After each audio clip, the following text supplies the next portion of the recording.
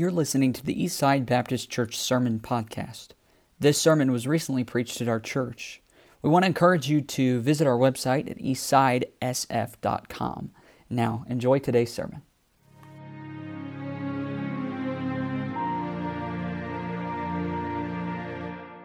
Matthew chapter 9 is where we're going to be tonight. Matthew chapter 9.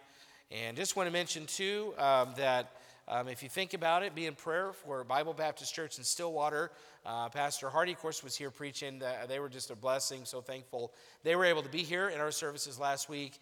But their missions revival starts tonight. And so if you think about it, pray for that as well. I know they anticipate it like we do here, and just pray. Want to make sure that we pray that God gives them a real good week. Matthew chapter 9. Let's go ahead and stand as you find it. Matthew chapter 9. This may be a pretty predictable few verses to read here, but just felt like I wanted to kind of give you a little bit of a charge at post-missions revival charge here and make a connection to our faith promise and just try to be an encouragement tonight as we embark on a new year of commitments. Matthew chapter 9, verse 35, it says, "And Jesus went about all the cities and villages, teaching in their synagogues and preaching the gospel of the kingdom and healing every sickness and every disease among the people." He sounds busy, doesn't he? Every sickness, every disease, all the cities and villages. "But when he saw the multitudes," verse 36, "he was moved with compassion on them, because they fainted and were scattered abroad as sheep having no shepherd. Then saith he unto his disciples, The harvest truly is plenteous, but the laborers are few. Pray ye therefore the Lord of the harvest, that he will send forth laborers into his harvest." And then notice what he does in verse 1 of chapter 10. "And when he had called unto him his 12 disciples, he gave them power against unclean spirits to cast them out and to heal all manner of sickness and all manner of disease." I just want you to notice the process that takes place in Jesus' life. And it's not that he had something that needed to be fixed, but he was also 100% human and 100% God at the same time. So the things that would affect us as humans also affected him as a human. And when he saw the multitudes, it gave him compassion. And when he had compassion, he became committed to the work. And I want to look at that process tonight and how it might help us over the course of the next year, especially when we're talking about being committed to faith promise. Because, face it, it's not always going to be easy. There will be times when we're tested in our giving. And I want just to be an encouragement with this tonight and try to help us as we look at Jesus Christ, this example from him. Let's pray. Father, we love you and we do need you, and we pray that you bless the reading of your word. And I pray that you'd help me to convey this thought here tonight. And, it may feel a little scattered in my own head, and yet I believe it's a valid, worthy thought, and it's something to consider as we take steps of faith in our commitment to missions. Lord, we love you, and we need you in Jesus' name. Amen. Thank you. You may be seated. As most of you know, my in-laws were in town, Pastor Marshall Stevens and his wife, my father-in-law and mother-in-law, and we had a really good time visiting with them, and I'm thankful they were able to come, and yet they're from California, so sometimes they start telling stories about life in California, and we forget that it's like that in some places. And I've known this for a long time, but I was reminded recently that in California on low air quality days, if you see that your neighbor has a fire going in their fireplace, you can call the authorities and report them for having a fire in their fireplace. I'm really glad it doesn't happen in South Dakota, aren't you? They were telling us that they now have 3 bins, if I think I've got this right, 3 bins for waste required in California. They've got a bin for trash, then they have a bin for recycling, which most of us are aware of that, but then they also have a bin for food waste. So you're not allowed then now to scrape your food waste into the trash. You have to find something else to scrape your food waste into and then just dump all of that into a bin. out in your front yard now. So in order for that to happen if they pick it up on Thursday and it's Friday and you're dumping food waste into a bin, and imagine after a week how rotting it's getting and how gross it's getting. So my mother-in-law is saying she has a bin in the fridge with a lid, and all week she's scraping food into that bin. Then she has to, on the night before, go throw that into the food waste bin out in the yard. And you're not allowed, if they see you dumping it in the wrong bin or putting food waste in trash, you could be fined. Is this America or not? America? Is it? They also are penalizing people. My wife was telling me this morning, her folks were telling her that you're not allowed to have to use electricity at a higher level during certain hours of the day. Like if you need to do laundry and it's during these certain hours of the day and they see that your electricity spiked during those hours, the rate for electricity is higher, so you'll be penalized for using it during certain times of the day. And then, as many of you know, they're pushing electric cars now, big time. And Gavin Newsom, who I'm not sure, I think he's a few fries short of a Happy Meal myself, but their governor is, they've signed into law that in a few years, they won't be able to produce any fossil fuel run vehicles at all. No gas-powered vehicles or diesel. It all has to be electric in the next few years. And I'm sure eventually you'll be fined if you have any vehicle except an electric vehicle. And yet the rational thinking people are thinking, we have rolling blackouts already, and so now we're going to require that every vehicle is now being plugged into an electrical outlet when we don't have enough power to power our state already. It's just a mess out there. It makes me thankful for South Dakota. And I'm grateful. I'm grateful for California, but my wife and my family are there, but I'm telling you, it feels like they're behind enemy lines. And I'm grateful. By the way, I'm thankful that there are still people willing to be in places like that, because there's millions and millions of people that need the gospel in California too. And so, but it just makes me thankful that we live where we are. I'm just thinking about the electric vehicle thing and thinking about, everyone's talking about sustainability, right? You hear that it's a buzzword these days, sustainability, and usually they're talking about energy. But to me, requiring every vehicle on the road in the state of California to be electric doesn't sound sustainable when you can't keep people's power on in their houses. So it seems unsustainable, and that sounds unsustainable to me. And I hate it for the people like my in-laws who have to deal with those policies, even though they didn't vote on the people making those policies. Yet they're having to deal with it like everybody else. But sustainability, it isn't. Now, I know it's a buzzword in politics and for energy and environmental issues and those things, but sustainability really is something to consider. The truth is, if we're going to produce anything significant in our lives, there has to be a level of sustainability to get there. If you read 1 Corinthians 15:58, and I'd like to preach on this sometime, but 1 Corinthians 15:58 says, "Be ye steadfast, unmovable," and the next phrase is what? Always abounding. Meaning that if you want to be always abounding, you have to first be steadfast and unmovable. And you can't be like pulling up the roots of a tree every year and planting it in a different place and expecting it to sustain a good crop of fruit. No, that tree has to stay where it is for a certain amount of time before fruit can be produced. And by the way, that's life too. And there are a lot of people that they like the novelty of something new, and once the excitement of something new wears off, they pull up their roots and they go somewhere else. No, real fruit in our lives, real fruit lasts or remains when you sustain your position for a while. That's why I'm thankful that we have people at Eastside Baptist Church who have been planted here for a long time and have decided just to plant your roots because that's how you bear fruit in some place. You stay right where you are. You don't have to be carried about with the new novelty, the new winds of change. No, sustaining requires a level of commitment. And sustain carries the idea of continued or prolonged strength or support without interruption over an extended period of time. If something is sustainable, it means you can keep it going for a while without interruption.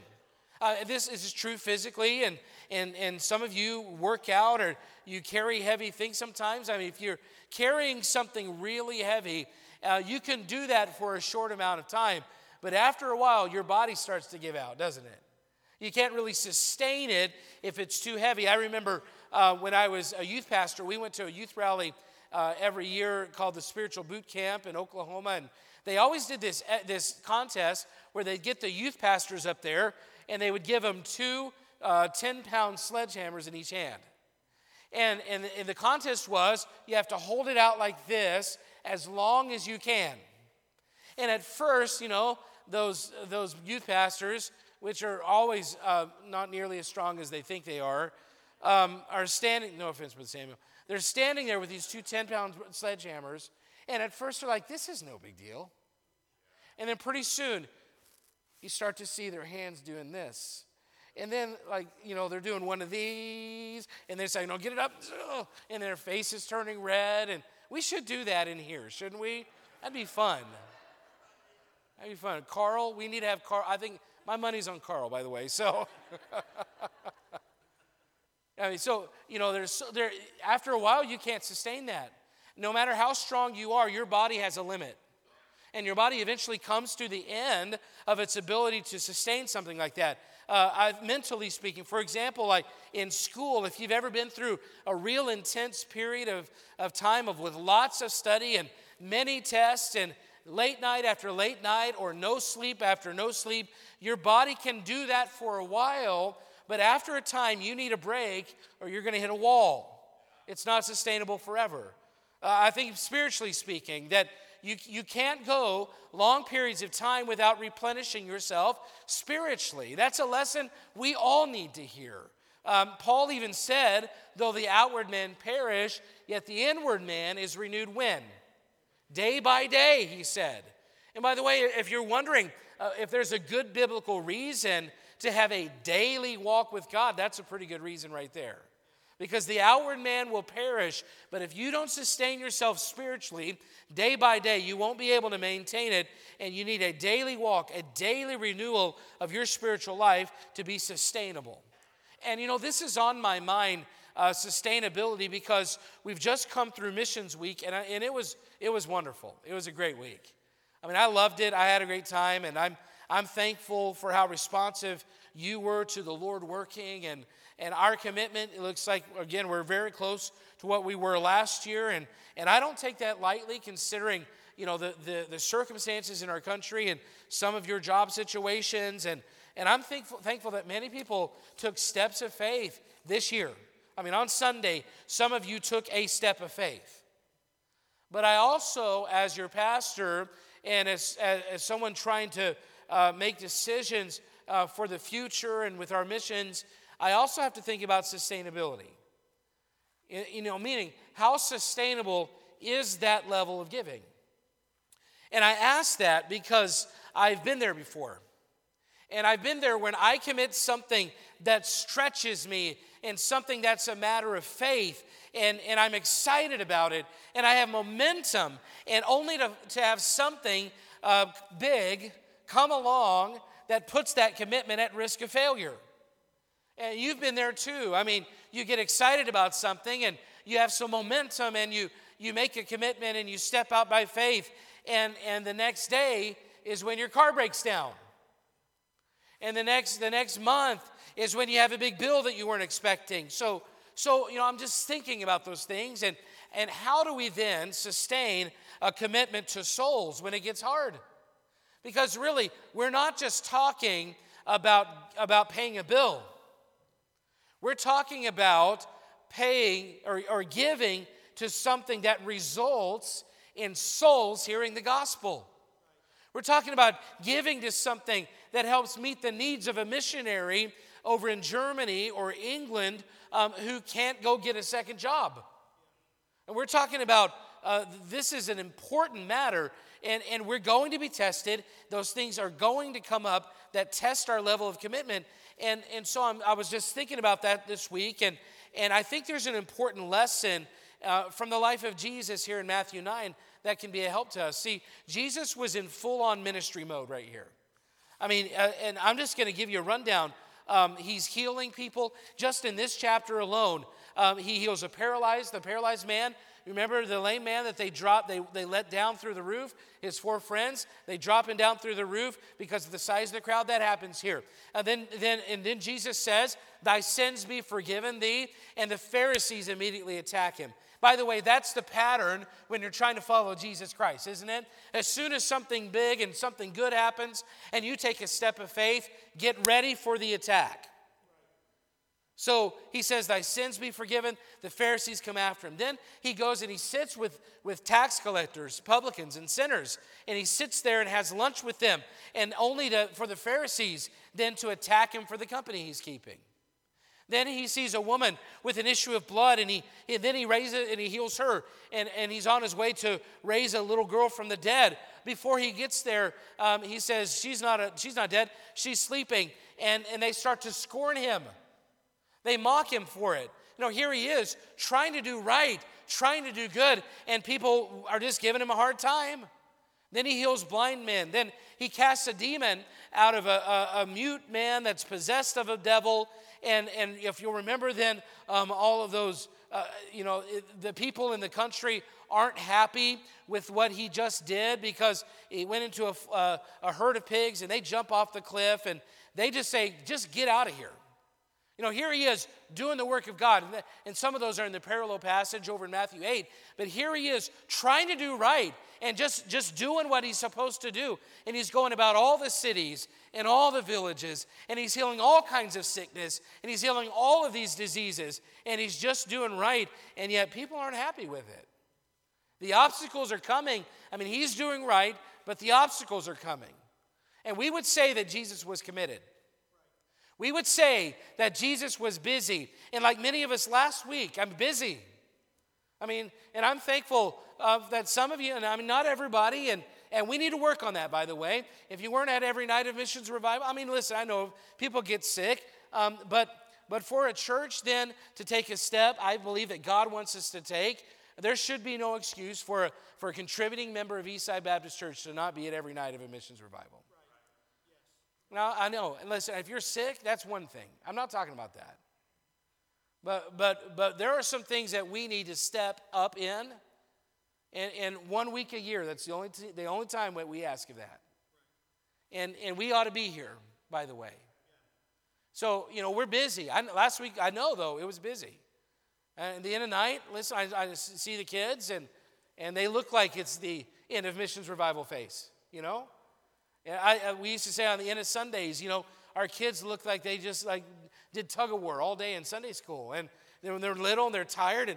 And by the way, I'm not trying to just hit a bunch of hobby horses tonight, but be careful of your children being what decides how your schedule is. I knew that wouldn't be popular. I understand naps, but our children, for the most of their lives, didn't get much of a Sunday afternoon nap at all, and we survived it. They survived it. I mean, they're a little bit strange, but they made it. No, I mean, and sometimes I think we as parents, especially new parents, and you've got a schedule, and you think, well, we cannot break the schedule. They're more flexible, I think, sometimes than we can be. And so don't let that affect your schedule or make your decisions for you. They can handle it, and yet last week was a test of our commitment. And on Sunday, it was a test of your faith, and you put a commitment card in the plate, and you essentially stated, I'm not through being committed. I'm not just going to be committed for a week of missions revival. I'm going to be committed all year. I'm going to give. It's going to be by faith. Listen, I know it's a lot. It can feel like a lot. And it was a lot for Jesus. He's weary, and I'm sure he was exhausted, and I'm sure he felt physically like he had very little left to give, because not only was he committed, but he's facing obstacles. Because when you're committed, that's when things get hard. When you're committed, that's when the obstacles come. There are people trying to derail him. And that's going to happen to us too.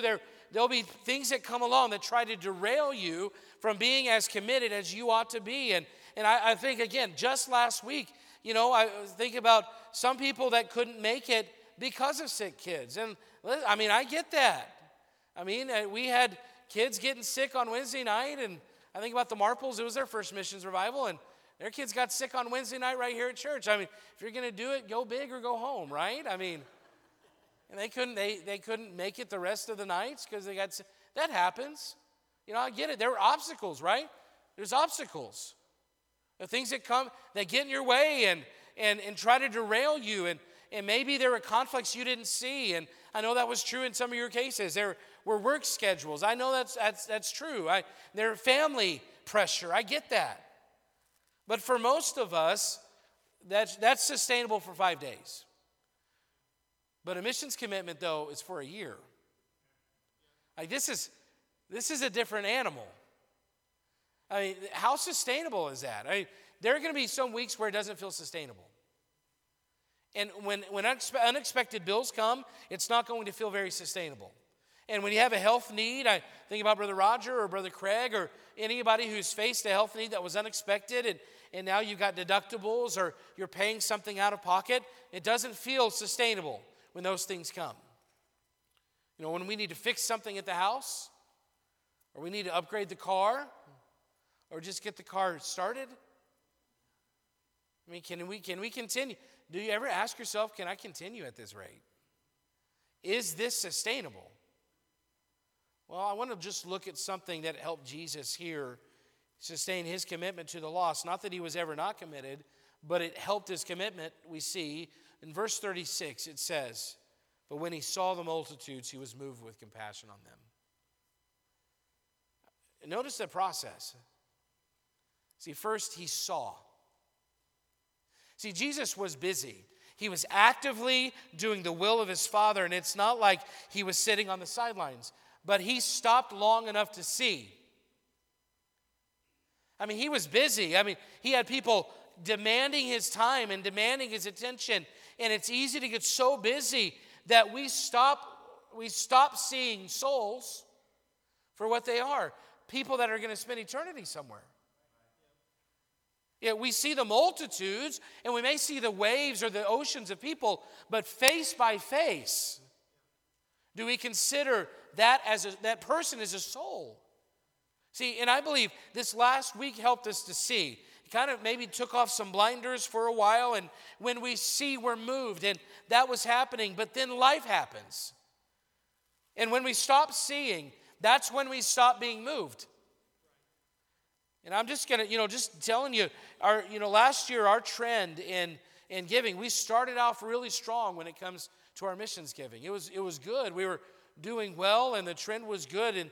And then I was watching, I had Miss Mary run a report for the whole year, and the whole number was good. But if I was giving you a trend line from October, I mean, it was about like this: October, November, December, January, February, March, April, May, June, July, August, September, October.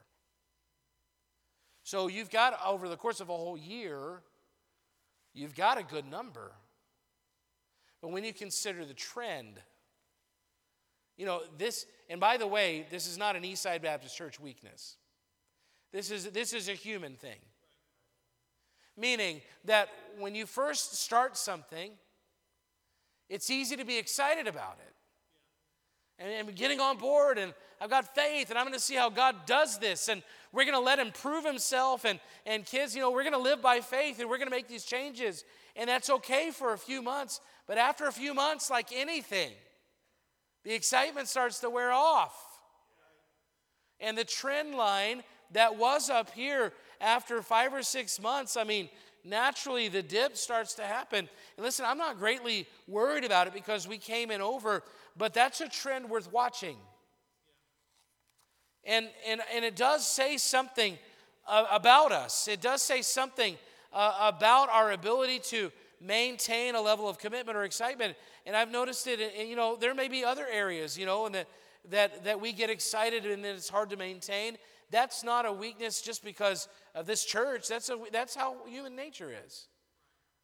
I mean, my kids get excited about stuff. They get a new toy or they get something new and they're excited at first. And then, after a while, guess what? That toy's sitting on the shelf. Or it's Lego that I find in the middle of the night and I step on it and I need a trip to the emergency room. Legos can embed themselves in the bottom of your foot, by the way. So, that happens. This is human nature. And it's easy to get excited, and that excitement wears off. It can be easy to get excited about giving to missions, especially after last week, but the bills don't go away. And life doesn't get less busy.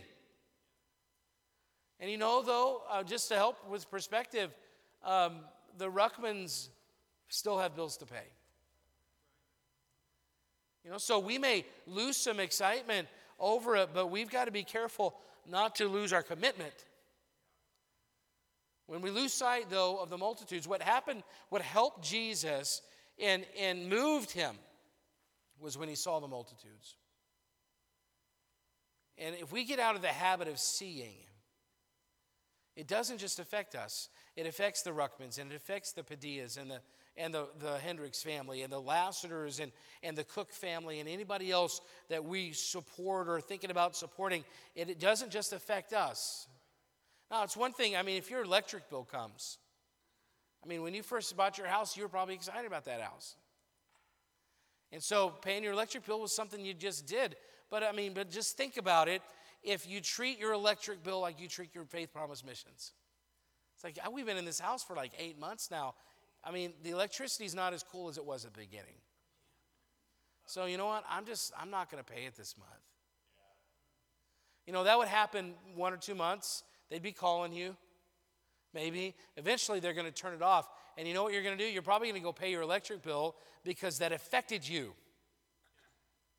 But when we lose our commitment for Faith Promise, we don't feel it personally like a missionary would. And so it might be a little bit easier to lose our excitement for a Faith Promise commitment because we don't feel it. We still have hot water and we still have electricity, and it doesn't necessarily affect us. But you have to understand that there's somebody somewhere else, and if we can't support them like we said we would, then they may not have hot water. And they may not have electricity. In the Padillas case, they may not. What he was talking about was going to happen over in Germany. And so I'm just, when it affects us, we're more likely to stay passionate about it. But when we don't feel it, we're less likely to stay passionate about it. So what we need to do is, just like Jesus, we need to make a habit of stopping to see. Because when we stop to see, that's when we have compassion. See, compassion is to be moved inwardly. It means you have great sympathy for the suffering of someone. If you've ever seen somebody that you love in great pain or great distress, then you know what compassion is. When I went to see, Brother Roger and Brother Craig even just this week, and I saw the road rash on Brother Roger's arm, and man, I had compassion for him. And I felt for him. Can you imagine what Miss Sherry felt when she went to see him? When you love somebody and you see them in great distress and in great need, you can't see without having compassion. The Bible says, "Mine eye affecteth my heart." Meaning, if you want your heart to stay engaged in Faith Promise giving, then your eye has to be involved. And you have to stop to see. Jesus was a man of compassion because he stopped to see. He lived his life meeting the needs of other people. He had compassion on the blind and the lame and the orphaned and the diseased and the poor. And yet, these people had nothing to offer him. And yet, because he had the habit of stopping to see, then it allowed him to continue to have the compassion that he needed. It moved him. And, we think we're doing well if we do something small, but Jesus was doing all kinds of stuff for people. His whole life was lived to meet the needs of people. It was a way of life, and yet he was not too busy to stop and see. What did Jesus see that moved him so? Well, look at verse 36. When he saw the multitudes, he was moved with compassion on them because they fainted. And the word fainted, it means to be weary. It means to be tired in body and soul. And that describes people, doesn't it? You ever just stop and consider the looks on people's faces? I mean, when we go to the mall, my wife and the girls, they know the stores they're going to. Jace and I, on the other hand, we know where the massage chairs are. You ever been there? Have you ever seen the massage chairs? And it's like they do your legs and your back and your head and everything. And Jace is too little, so the little head thing is like above him. It's like not actually doing anything for him. But that's what we like to do. But you know, if you just stop, I mean, that's way better than a bench, by the way, guys. Try it sometime, okay? But if you ever just stop to see and watch people's faces, I mean, you'll get some compassion. If you just stop and consider the looks on their faces and consider that they're a soul that's going to spend eternity somewhere, there's a lot of unhappiness in the world. And it's clear that the bags they're carrying out of Macy's aren't going to give them genuine happiness. And Jesus saw it. He saw their countenances, and he said, they're sheep, they're spinning their wheels, and they're oppressed by the Pharisees, because the Pharisees are saying, you've got to do more, and it doesn't satisfy. Rome was oppressing them, and the tax collectors were taking their money, and they're saying, we're toiling, and we're weary. And when Jesus saw it, he was moved. He saw them as sheep that were scattered, and they had no shepherd, and there was nobody there to care for them, and they were just wandering aimlessly. So he had compassion because he saw. And his compassion moved him to do something. See, he saw, he had compassion, then he took action. It says he started to pray. He prayed for the harvest. He prayed for laborers. And then in verse 10, the Bible says that he sent out the disciples. And I think we see here the key to sustainability. And the key to sustainability is not that you get pumped up every month, with another missions message and you've got to have somebody come and stoke your fire. No, the key to sustainability when it comes to our commitment to missions is that we continually need to put ourselves in a position to consider the multitudes. We need to see, because seeing produces compassion, and compassion produces works, action. By the way, we're going right back to the thought of our theme this year, love works. That's exactly what happened to Jesus. And he loves the world. He loves the whole world. And yet when he saw the multitudes, it gave him a renewed sense of love.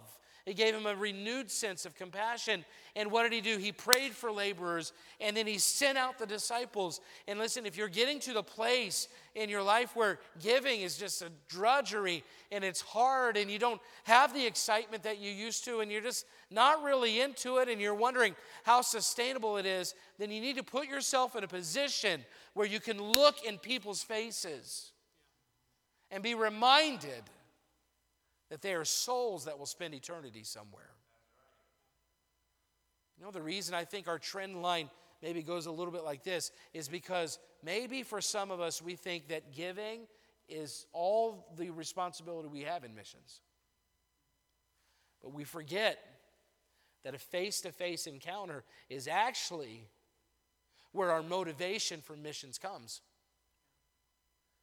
And I think it's easy for us, and I've said this many times, it's easy for us to feel like we're a bankroll mentality here. Where, as long as I write a check, that's good enough. Well, that's not what Jesus says. In terms of the responsibility of a disciple in a local New Testament church, what did he tell them in Matthew 28? He said, you've got to go. Giving, clearly. But I believe the reason that we lose our sustainability and our commitment to Faith Promise missions is because we're not balancing that giving with face-to-face interactions with lost people every day. And so I'm asking you tonight, how can you put yourself in a position over the course of the next 12 months to interact with the lost so that you maintain a heart of compassion which produces works? See, if you're just trying to give and you're not thinking about it on a heart level, you'll lose sustainability. But if you want a heart for people that is sustained over the course of the next 12 months, you've got to be in a position to see souls. I just want to commend Brother Juan. This week was the second time I think that this has happened where, he's getting onto the campus of a local college here. And what was the first one he went to? USD here in Sioux Falls.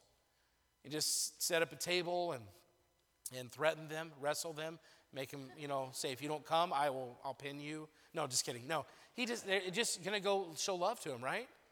It's not manipulation. You're just going to set up a table and give him a water bottle and whatever it is and just say, hey, we're here. And I'm telling you, yesterday he went to Augustana and did the same thing. And I'm telling you, that's the kind of stuff we need to be doing. Because in 8 or 9 months, when you're writing your check for Faith Promise Missions, you're like, oh man, here we go again. Well, if the day before you were hitting the streets and you came across a family that just moved here and they're just looking for friends and they just need somebody to love them, and on your mind is, man, I really want to invite them over if they come today, we're having them over for lunch. Or I want to go back next week and I want to present the gospel a little bit more clearly. You see, then it's not just a check that you're writing. No, while you're writing a check, you're seeing a face.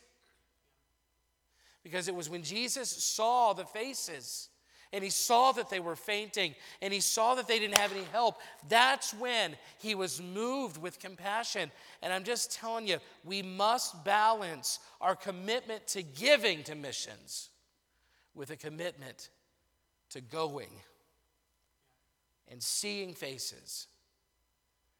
And you say, well, winter's coming and it gets hard and, it's cold. I mean, I get it. I understand. But there are places where people still are. I mean, if you've ever been to the mall, the mall walkers at the Empire Mall, it's a little bit intimidating. They go and they march around the stores and, if you don't get in their way, by the way, it's pretty intense over there. Who's to say we can't have a group of Eastsiders once a week go walk the mall and try to strike up a conversation? There are people that live in your neighborhood on your street, maybe some older folks that maybe they need somebody to shovel their driveway. And you've got a teenage boy in your house, or you've got a snowblower that works really well. By the way, don't use a snowblower if you have a teenager in your house. You don't want him to miss the lessons we all had to learn, right? So, if you see the face of somebody on a weekly basis in your neighborhood, that'll change the way you give to missions. If you go out on Saturdays, and we'll have it again this Saturday, you have an opportunity at 10 o'clock on Saturday to go, and some of you haven't been all year, 2022. It's an offer for you. We don't have very many opportunities. Why don't you come out on Saturday? And we're not asking you you don't have to even share the gospel. It may just be knock on a door and give an invitation. If that's all you can do, that's all you can do. But when you see a face, that face will stay with you. And when you write a check later, it's not nearly as much of a drudgery because you're not thinking about the check, you're thinking about faces. So you need to we must come up with ways to see faces. If we expect sustainability, how? We'll stop. Maybe just stop. Maybe the point is tonight that we just need to stop being so busy. And we need to see people. Because you may not see a lot of people during the week, but you see them at the gas station and you see them at the grocery store and you see them when you walk down the street or you pull into your driveway and they're raking their leaves. Stop. Another way to see faces is to give out tracts. Every day, just have a stack and say, you know what? My personal goal for the week is I'm going to give out 5 of these. You can give out 5 really quick. But just everywhere you go, I'm thinking about how I can interact with this person on a level deeper than just, I've got to go pick up my milk. And here's one that I really want to see us do, and we've done really good with Love Works internally, but as I've said, we've got to get out in our community. And the pastors that I've been around that are making a real difference, and their churches are lively and growing, and we're doing that. I'm thankful that we've got a great church here, but I just imagine how much more we could be doing if every one of us has a role that we're playing in our community. some kind of a weekly basis. It's not just about work, and it's not just about going to the store. No, I've got something I'm involved with, and I'm rubbing shoulders with people in the community. Listen, find an outlet to be around the lost. The success of Eastside, us reaching a level higher than we've ever reached is going to be dependent on our willingness to step outside these walls and engage people in our community. Sometimes I wonder how many people in Sioux Falls know that Eastside Baptist Church exists. I think it's gotten more. It's gotten more visibility. We are especially with our young people, and they're on Saturdays have been going out and they're putting a lot of tracts on doors. But I mean, I wonder how many faces they think. If they hear Eastside Baptist Church, it would be great. If someone hears the name Eastside Baptist Church, if they don't just think about a building, they think about a face. They think about your face. And the reason they think about your face is because you've put yourself in a position to take the time to see theirs. And we've got it. This is an encouragement. I'm trying to get us to the place where our giving is more sustainable. And I think our giving will be more sustainable if we, on a weekly basis, on a daily basis, are surrounding ourselves with the multitudes. Because if you surround yourself with the multitudes and you see people for the lost individuals that they are, I'm telling you, it won't take you much to remain motivated to keep giving. It worked for Jesus Christ. When he saw the multitudes, he saw they were fainting, he was moved with compassion, and that compassion led him to say, we've got to pray, and I'm going to send you guys out. So just think about how God might want you, what steps God might want you to take in the coming months to see the lost. Because again, the process is, if you see the lost, you'll have compassion. And if you have compassion, then you'll see your commitment level rise to a point where we're making a difference in people's lives. It goes back, much of it goes back to love works. If you want your works to continue, if you want your works to be sustained, there's got to be something more driving you than just writing a check. It's got to start right here. And that your vision of people's faces are giving you, are driving you to love.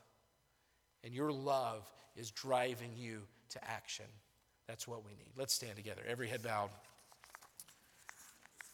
Every eye closed, as we're going to have an invitation here. I want to encourage you to consider, what steps do you think God wants you to take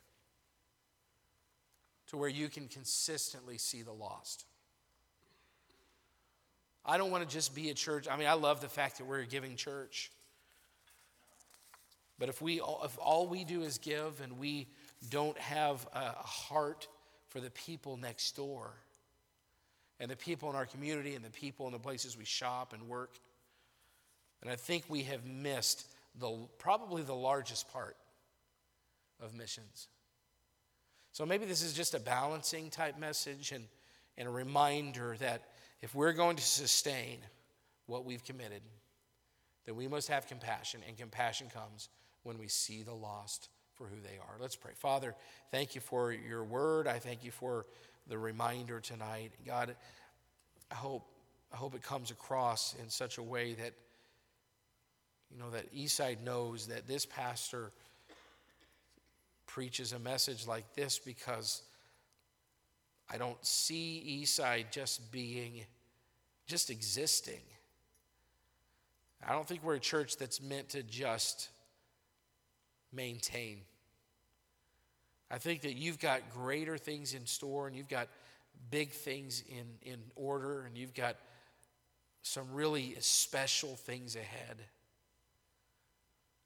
Father, we've got to realize that those things probably won't be reached until our heart level for commitment is what it needs to be. And I truly believe, Lord, if it worked for you, then it will work for us, that as we see the multitudes, as we see the faces, as we see those that are fainting without a shepherd, that it will drive us to take the steps that we need to be committed in both our giving and our going. Lord, help us to be creative. I think of our young people Lord, help them to be creative and consider how there's a whole generation of young people in Eastside that they could reach and that I would never have an opportunity to reach, but they could. Help those that work in a place, maybe there are some here tonight, and they're the only Christian at their workplace. God, help them to realize the opportunity they have. You've gifted some people in this room with some very special abilities, Lord, and ways to connect with people and connections that I'll never have, and most of us never will, but they have it. God, help that person to realize that they might be that one answer for that workplace or that group of people, and they need to see them as souls, not just clients and not just co-workers, but souls. Lord, help us all as we go about our daily business to see people for who they are and have compassion because they're fainting. And then let that compassion drive us to do more than just bankroll a missions program. God, let it drive us to be a witness on a whole different level than we've ever been before. God, we just pray for you to help us to have your traits. And I pray tonight that we would in Jesus' name. Amen.